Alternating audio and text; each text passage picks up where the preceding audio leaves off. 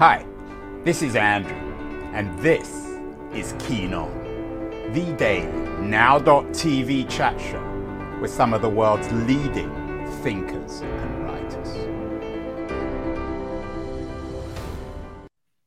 Hello, everybody. It is Monday, April the 17th. It's mid-afternoon on the west coast of the United States, so it's already April the 18th in some parts of the world.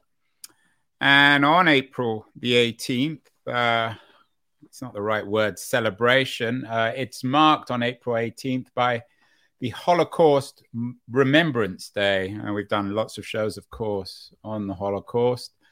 And this is going to be remembered, the Holocaust Remembrance Day, from everywhere, from Yad Vashem in Jerusalem to New Jersey, of course, to all over Israel. The President Herzog has suggested that the commemoration must be, above all dispute, bringing Israelis together. It's hard to imagine that happening, even Jewish Israelis.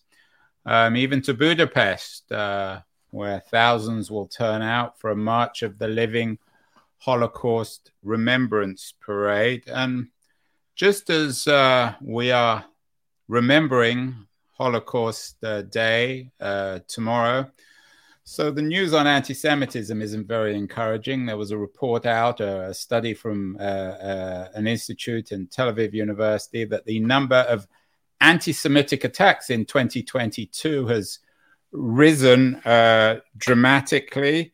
In the United States, for example, all anti-Semitic attacks are on the rise, and actually, oddly enough, United States seems to be leading in the number of anti-Semitic attacks. Of course, anti-Semitism is a complicated word. It means different things to different people, according to Google, the authority on all things.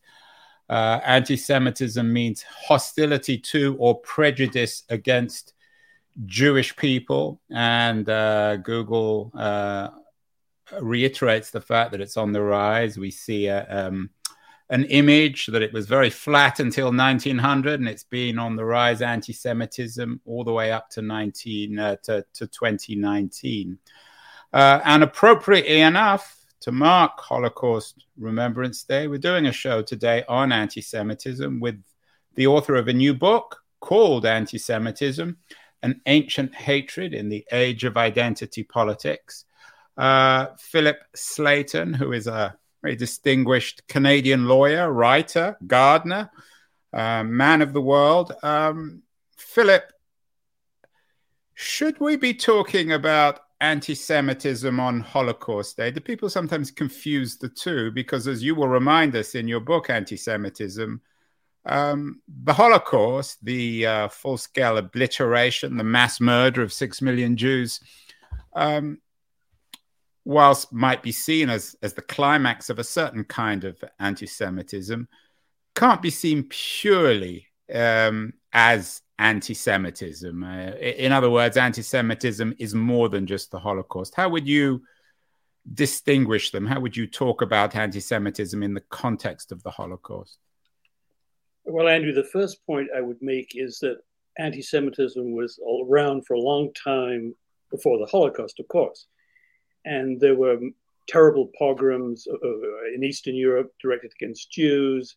Jews were persecuted in other places too, in 15th and 16th century Europe, for example, in what is now Spain and Portugal. So the history of anti-Semitism is a long history, and it was a long history before the Holocaust happened. But the Holocaust was a huge punctuation, if you will, of the history of anti-Semitism, because once that awful thing happened, possibly one of the worst crimes ever in the history of mankind, once that happened, then everything after that, the history of the Jews, the fate of the Jews, the way Jews were treated, and of course, the creation and development of the state of Israel, everything was to some extent seen through the Holocaust prism. So although it was to some extent an isolated historical event, it's best seen, I think, Andrew, as part of a continuum. And it, as I just suggested, it certainly changed the thrust of anti-Semitism, and it changed the fate of the Jewish people. The subtitle of the book, Philip, which I think is a very interesting and wise subtitle, is An Ancient Hatred in the Age of Identity Politics. Of course, our age of identity politics is driving, it would seem, the number of anti-Semitic attacks. How would you distinguish this ancient hatred from the kind of anti-Semitism that exists today in our age of identity politics? Well, that's a complicated question, but let me try and answer it. The first thing I'd like to say is I don't think all so-called anti-Semitic incidents or expressions of anti-Semitism should be treated the same. This is one of the themes of my book. I think there's a tendency now, a regrettable tendency on the part of Jewish organizations, Jews and non-Jews too, to treat every expression of anti-Semitism as if it's the same as every other expression of anti-Semitism.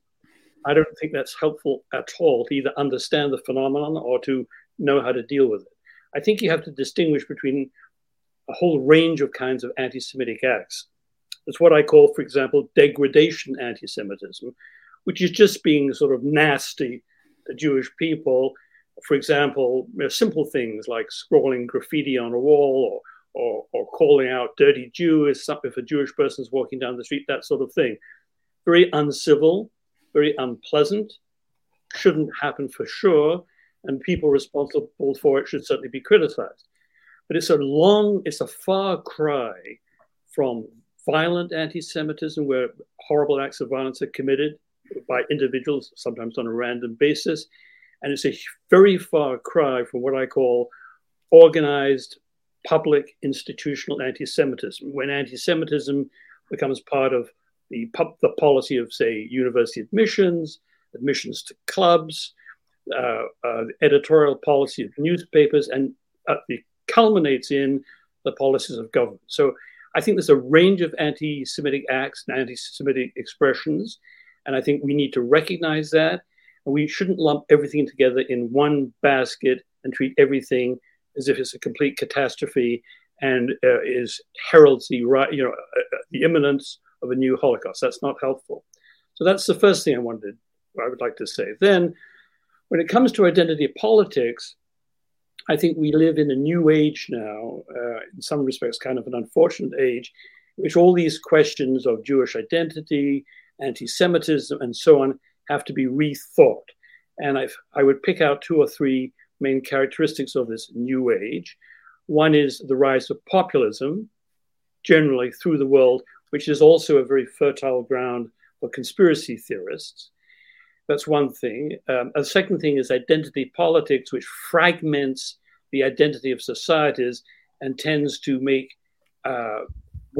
people who have one identity not tolerant of, maybe even hostile to those who have another identity.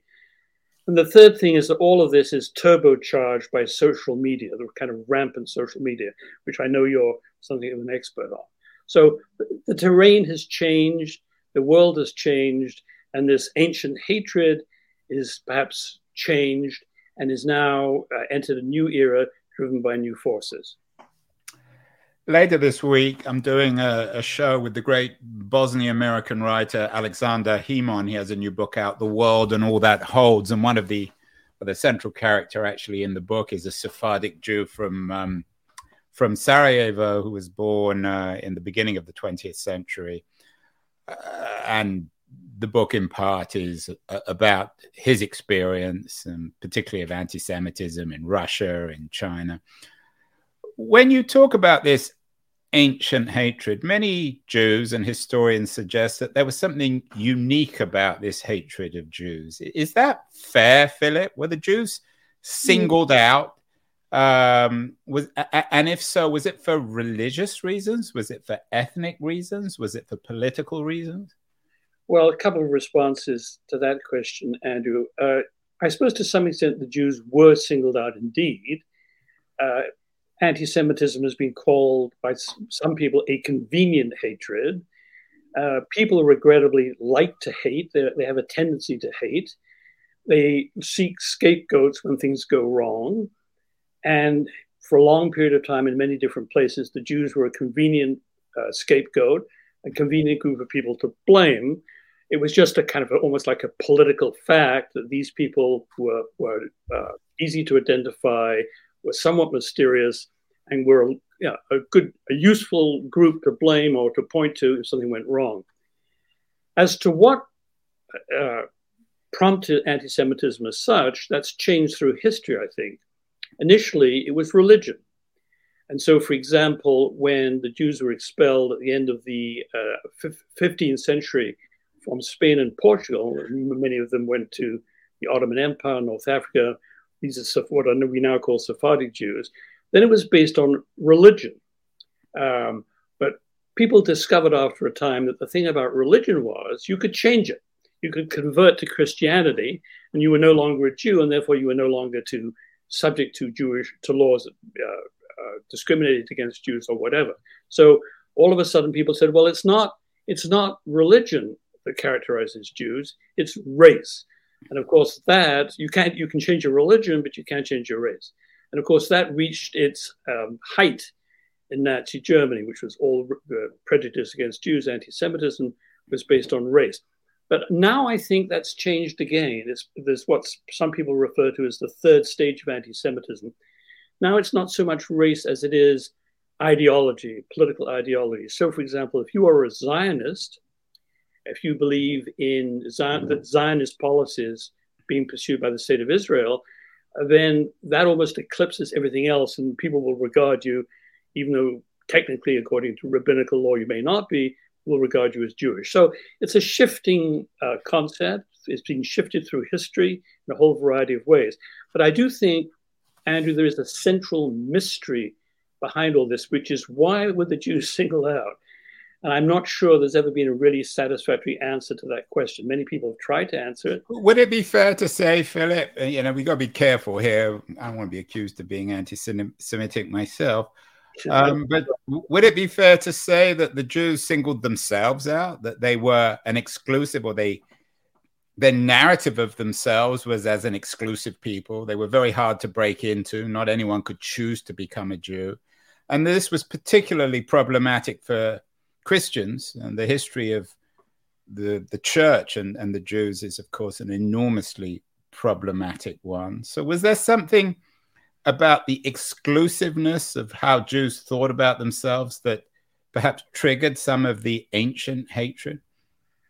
I'm not sure I would say yes to answer that question. Yes, Andrew. I mean, for example, one of the techniques that Jews and Jewish communities have used for a long time in trying to seek kind of peace and stability in their lives is the technique of assimilation.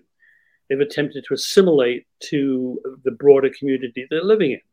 So, for example, Jews in Germany at the turn of the last century, the century before last, thought of themselves as very assimilated into the general German community. It turned out that they weren't so assimilated after all. Similarly, if you look at, say, 19th century France, where the Jews were granted citizenship, the possibility of citizenship, and they sought to assimilate themselves into the French life, the French business, the professions, even the army. And then, of course, the case of Alfred Dreyfus at the end of the 1900s, they learned a lesson, which is that no, assimilation doesn't work. So I think that the Jews have not, they obviously have some distinctive characteristics, particularly if they're seriously religious. But I think on the whole, Jews have sought, certainly in recent times, to assimilate, to become part of the broader community. And one of the tragedies of identity politics, modern identity politics, is there is increasingly no broader community to assimilate to. Everybody is driven into their corners. Everybody has to emphasize a very distinct. So we live, I don't remember who wrote this, but a very interesting book. We basically live in a Jewish world now, which we're all Jews. Metaphorically anyway. Well, metaphorically, maybe. Yeah. Philip, I take your point on 19th century France or 20th century Germany, but I was thinking more of 15th or 16th century Spain in terms of that ancient hostility. Can one make generalizations about which religions in particular were most guilty of anti-Semitism? Yes, we'll talk about Israel later, of course. Sure. But there is a narrative, and we've had it on this show several times, which suggests that the Islamic world was much more open, much more tolerant, much more sympathetic to the Jews than the Christians. Is there any truth to that? It's completely true. The Islamic world was very receptive and welcoming to the Jews, particularly when they were expelled from Spain and Portugal. The Ottoman Empire took a lot of Jews in, both in North Africa and in what is now Turkey. Jews were very successful for a long time in that part of the world. They had a second-class status as citizens, but this didn't seem to be too troubling and didn't seem to... So did everybody else in the Ottoman Empire. I mean, there was no different from practically everyone else, all the other peoples who lived there.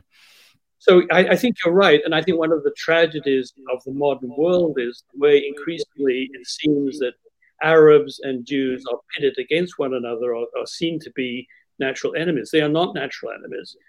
There's that particular enmity is a legacy of the recent history of Palestine and then Israel. And it's a very unfortunate legacy. Yeah, and quite, I often make this point, and it's become even boring for me to make it, but the term anti-Semitism should refer to hostility to Arabs as well, because the Jews and the Arabs are both Semites. Yes, I think that's true. Now, just on the question of Christianity, which you raised earlier, the history of the Christian church vis-a-vis Jews is extremely bad.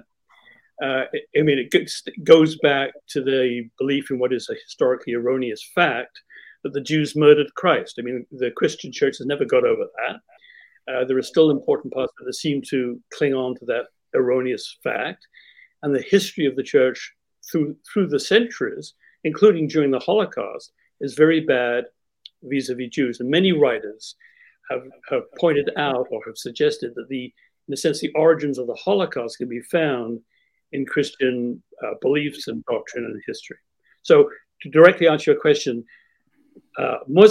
Islam has been far more receptive until quite recently to Jews than Christianity ever has been. Tragic irony. Philip, you've made a career as a very distinguished Canadian jurist, lawyer, writer on law. You were a Rhodes Scholar at Oxford in the 1960s. You haven't written much about the Jews. I know you're half Jewish. Why did you write this book? Well, I mean, the real answer to that question is a publisher rang me up and said, listen, I'd like you to write a book on anti-Semitism.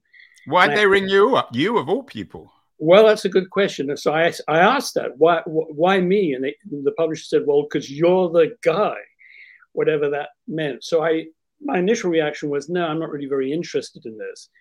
But then I started to think about it, and I started to get seriously interested in it. And I'm very glad I wrote this book because, first of all, I enjoyed writing it. You as yourself a writer will know that that's the biggest payoff to writing a book. It's just the act of creation, enjoying doing it. But I also learned a great deal, and I developed and refined my own views on all these very difficult and thorny questions. I felt I had something to say, and I tried to say it, and the readers will judge whether or not I was successful. Yeah, one of the reviews said that you've succeeded in writing a book on an explosive subject which is fair to everyone, traditionalists, Zionists, assimilationists, and Palestinians. I'm somehow suspicious of that, but perhaps that's one of the reasons why the publisher called you up. I mean, you were in your garden, Philip. You were a gardener, lawyer, author. Why have, as the Jews would say, the source of writing about anti-Semitism? Well, a subject grabs your interest and you start thinking about it and reading about it and exploring it. And you say, hey, this is really interesting. And you write it for that reason, because it's really interesting.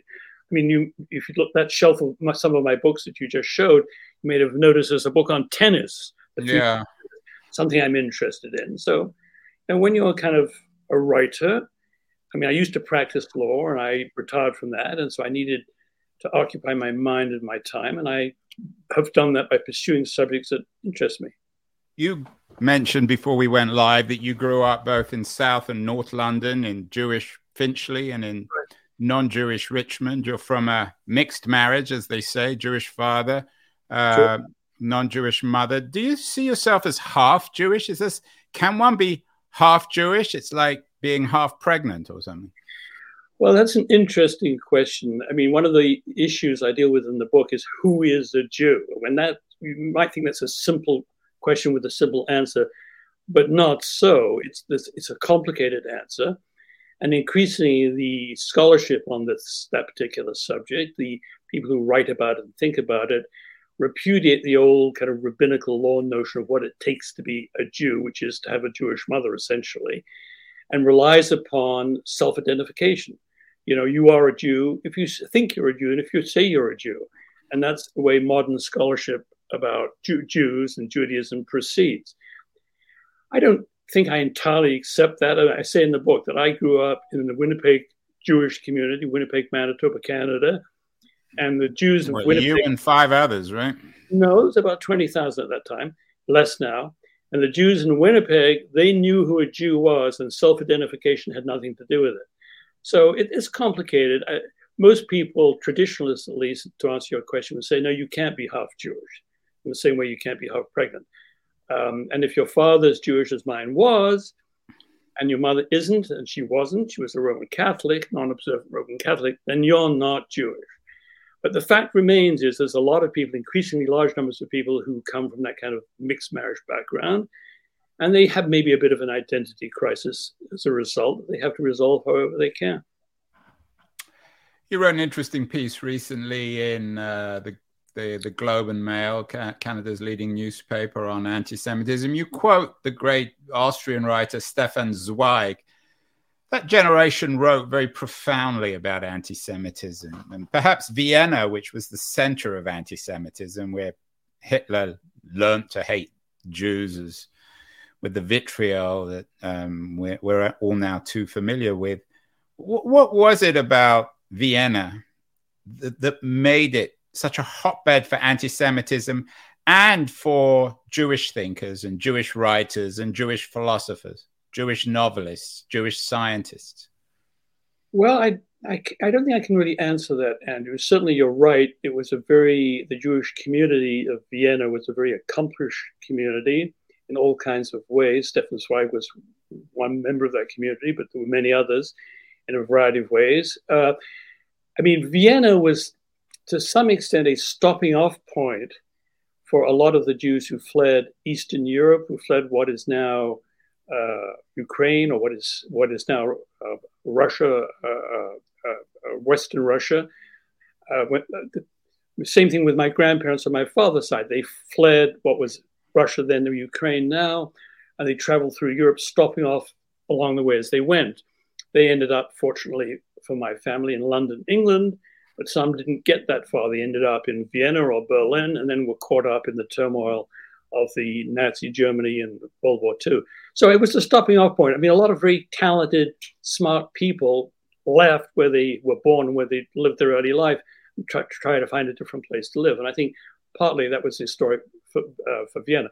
And then, as I mentioned earlier, the Jews of Vienna and the Jews generally in that part of the world at the turn of the last century sought desperately, and they thought initially successfully, to assimilate into the broader community. And they thought they'd done that. They discovered later on that had not been successful. The gorilla in the room, of course, is Palestine, Israel. We've done many shows on that. You mentioned it earlier. Can one be against Israel? Can one be an anti-Zionist and not be an anti-Semite? Or yes, in your view, can one oppose the state of Israel but not be against Jews? Yes. The answer to both questions is yes. Absolutely, you can be opposed to Zionism but not be anti-Semitic. The idea that somehow you're anti-Semitic because you disagree with some of the policies of the state of Israel, particularly what I would call, everybody would agree, but I would call some of the egregious policies of Israel, is absurd and dangerous. And I repudiate it entirely. But more broadly, if you're opposed to the creation, the continued existence of the state of Israel, as opposed to, let's say, the settlements on the West Bank, but not just a policy of Israel, but the state itself, that gets more difficult. But I would still say that you can be opposed to the existence of Israel as a state, certainly in this current form, without being anti-Semitic. I would point out to you that many Jews, particularly Orthodox Jews, do not particularly support the state of Israel. They don't think that a secular state has much of a place in Jewish life. So it's a complicated thing. But the most important point is, I think, that anti-Zionism does not equate to anti-Semitism, even remotely, even though many people, particularly in the Jewish community, obviously, say that it does. They are mistaken, they are wrong, and that view is a dangerous view to hold. There are many Jews, though, who argue that the vitriol of but when you peel away the vitriol of anti-Zionism, you get to anti-Semitism. Been a huge debate in England, for example, amongst anti-Zionists within the Labour Party. It exists in America as well. Is there some truth to that, Philip? No, has anti-Zionism become an excuse for traditional anti-Semites? No, I really don't think it has. And I think that the possibility that people raise, or the idea that it is not helpful. I mean, for example, Nelson Mandela was extremely critical of the treatment of the Palestinians by Israel. He called Israel an apartheid state, which is a red rag to a bull in many quarters, obviously. Desmond Tutu said the same thing. Many thoughtful commentators, analysts, knowledgeable people about the Middle East, about Palestine, about Israel, about the history of that part of the world, believe that the Zionist policies of the state of Israel, and in particular, the current policies vis-a-vis the West Bank, are not supportable, are contrary to human rights, and are just egregious in the extreme. But to say that those people, therefore, are anti-Semitic, hate Jews, hate everything to do with Jews, is ridiculous. And it's just bad thinking and dangerous thinking, as I said before. So no, I think there may be some people who are basically anti-Semitic and don't cloak that by talking about Zionism being anti-Zionist. But that may be, I don't know. Maybe there are some. But the basic point is that you can be opposed to the policies of a particular state, particularly policies like this, without being opposed to Jews in particular. I mean, it would be the same thing as if somebody in the United States said they were opposed to some particular policy of the United States government and they were accused of being treasonous or unpatriotic or something as a result of that, when all they were doing was questioning a policy of the government, which we are all entitled to do. You mentioned populism earlier and its place in all this. As I mentioned, anti-Semitic incidents are on the rise in the United States. And it seems as if the Jewish community, both in and out of America, has a weird relationship with the extreme right in America, populism. I found a piece in Haaretz this morning suggesting that Paul Gosar, one of the most right-wing of right-wing GOP lawmakers, has spread blatant anti-Semitism, invoking the Nazis on Holocaust Memorial Day, Remembrance Day. And yet, on the other hand, the right wing of the Republican Party, particularly in terms of its association with Pentecostal Christianity, has become aggressively pro-Zionist. Could you be in America, and it's weird, but I bet there are people like this, could you be an aggressive pro-Zionist and anti-Semitic at the same time if you're a Christian? Well, that's a very interesting question. I mean, your premise is correct. I mean, there's about 100 million evangelical Christians in the United States, and they are, to the extent one can tell, strong supporters of the state of Israel. And in fact, Benjamin Netanyahu, currently the prime minister of Israel, who knows for how long, but currently the prime minister of Israel, has said that the evangelical Christians in the United States are the biggest and most important supporters of Israel in the world.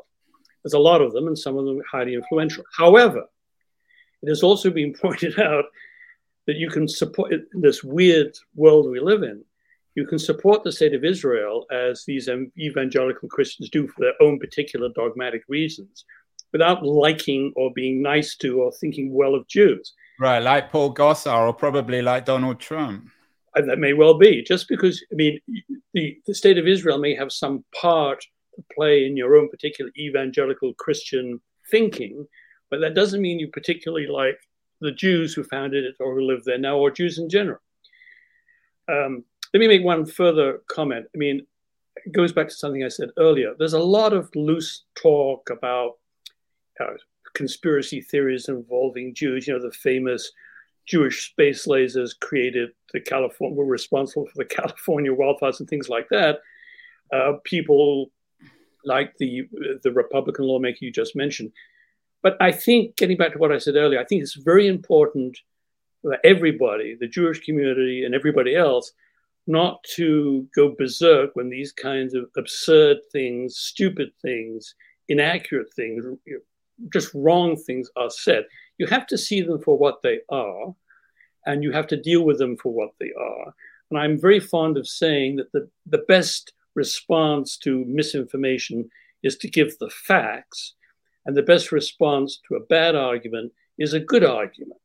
So I think we need to be discriminating in how we address these things and not just tot up a number of incidents and say, oh, anti-Semitism is on the rise in some vague general way. What does that mean exactly? Well, according to the reports, it means more and more anti-Semitic attacks. But what's an attack, though? Yeah, I mean, you're asking me. I'm just reporting on the news. I wonder, in terms of this, what you call this berserk response, I see it a little bit on the show. We've had some younger Jewish writers, Dara Horn, for example, brilliant young woman, excellent writer. She has a book, People Love Dead Jews. Another young Jewish journalist, Emily Tamkin, has written a book on bad Jews. Is there particularly in the American Jewish community, Philip, is there a paranoia, particularly amongst young intellectuals, the Dara Horns, the Emily Tamkins of the world, that the whole world is designed to be against the Jews? Well, yeah, and yes, you didn't mention the book by David Baddiel, who's an English, actually. Yeah, he's a very particularly unpleasant fellow. He's a Chelsea fan. Yes, well, I don't know about that. And he has the nerve, Baddiel. I'm a big Spurs fan, and we're the Yids, because all Jews in London support Spurs. And this guy, who's a Chelsea fan, and also he claims Jewish, says we shouldn't be using this word, which is enormously cheeky. Well, he says, I mean, his beef is, he wrote a book, I can't remember the title of it now, but he wrote a book fairly recently, and his point is that, Jews are ignored. People don't pay them enough attention. This is a kind of a form of anti-Semitism, kind of ignoring Jews. So it seems as if, in certain quarters, whatever happens, whatever anybody does or says, somehow or other ends up as a form of anti-Semitism. I've read Dara Horn's book, which is an interesting book. I mean, her point is... In other words, you didn't like it when you said it's interesting. No, I think she's good. I mean, she's very entertaining. I think she's probably wrong. I haven't had the pleasure of talking to her, so I don't know how entertaining she is. But the book's entertaining. The book is entertaining, but it takes a... Although it's probably not supposed to be. Well, it takes a point that's worth a magazine article and not a book. That's my criticism of it. But there is, I think, Andrew, kind of a whole, and I use this word in my own book. There's kind of an industry. There's kind of like an international anti-Semitism industry that tots up all these incidents. There's all kinds of organizations putting out the kind of reports and statistics that you've been showing on the screen, decrying what's going on. There are politicians, non-Jewish politicians, who jump on this particular bandwagon because it suits their political purposes. Macron in France has been very good at this. Macron's been on the show. He didn't mention the Jews when he was on my show. Well, you didn't ask the right question. He had grown a beard, though. Maybe he was trying to look like a Jew for the show. Maybe. Well, yeah. I mean, my very first girlfriend, who said to me once that the great tragedy of her life was that she wasn't Jewish. So there are people who would like to be Jewish when they're not. But there is a whole kind of almost, I don't want to overstate the case, but there is this international industry, many organizations, often well-funded by the Jewish community, looking around to find anti-Semitic incidents, compiling statistics, which are, I think, sloppy and aggregate too many things that should not be aggregated, not sufficiently discerning about not making judgments about what they see when they should make judgments, writing books that may be entertaining and amusing or not. I don't know. But I don't think a lot of this helps deal with what is an important problem. And I think the really important problem, as you've been suggesting, I think in our earlier conversation, the really important problem is the Middle East, this horrible situation in the Middle East, which is chronic, which seems to defy solution, although I think there could be solutions, which is very dangerous. Right now, attention has been deflected away from it because of the war in Ukraine and also the problems in Taiwan over Taiwan. It's a very dangerous chronic situation that's only getting worse. And so all the rest of this stuff, this kind of noise and shouting obscures that, when what we really should be doing is trying very hard to figure out how that situation can be resolved. It's very difficult, but it's capable of resolution, I think. Although some people might argue that all this anti-Semitism, claimed anti-Semitism, all these charts on the rise, underlines the importance of the state of Israel. One of the other things that occurs to me, particularly in contemporary Israel, is that it's supposed to be a state for Jews, but there is two kinds of Jews there, the religious Jews and the secular Jews, progressive Jews and incredibly conservative Jews, and they essentially have nothing in common. That's absolutely apart from the fact that they're both Jews, whatever that means. So at what point, conceivably, Philip, could Judaism or being Jewish become just such a generic, broad term that it's actually meaningless? Well, I think we may be close to that now. I mean, most Jews, when asked by pollsters like the Pew Research Organization, for example, what gives you your Jewish identity, they seldom mention religion. They generally talk about, a common culture, a common history, except, Andrew, there is no common culture. There is no common history. If you look at the composition of the international Jewish community, I could go on about this for a long time, but I'll give you one particular instance. So the original settlers, if you will, of Palestine, as it became Israel, were the Ashkenazi Jews, essentially from Eastern Europe. And then shortly after Israel was founded, there was a huge influx of Sephardic Jews, mostly from North Africa. But they're both Jews. Ashkenazis, Sephardis are Jews. But the Ashkenazis looked down their nose very much at the Sephardic Jews, their fellow Jews, but looked down at them because they were Sephardic. They said things like they were good only for farm laborers or domestic servants. Even high-ranking Israeli politicians, I have several quotations about this in my book, talked about how dreadful this was. So right from the get-go, there was little or no harmony or unity or common purpose in the state of Israel. And indeed, even Theodor Herzl founded political Zionism.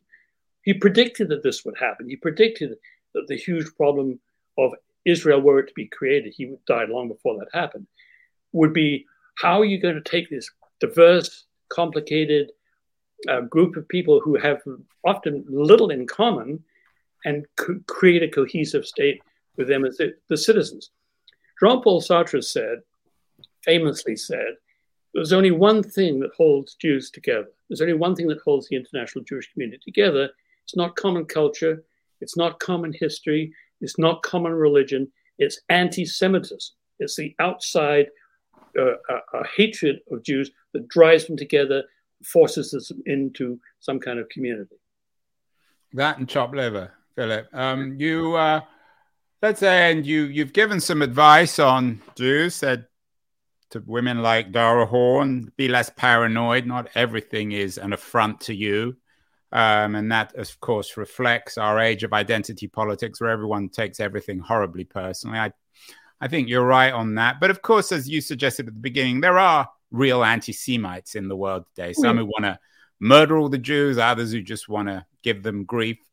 What advice would you give them? Can they be redeemed? Is anti-Semitism reformable? If you could get one or two of these people in a room, what would you say to them?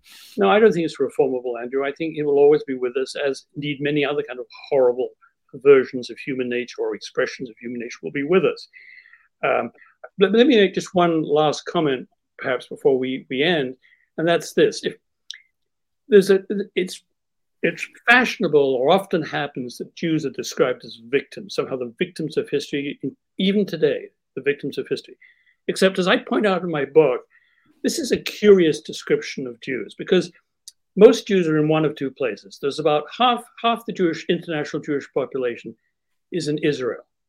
And putting aside who these Jews are, just looking at the state of Israel, it is an immensely successful economic powerhouse, nuclear armed regional superpower. So I don't see much.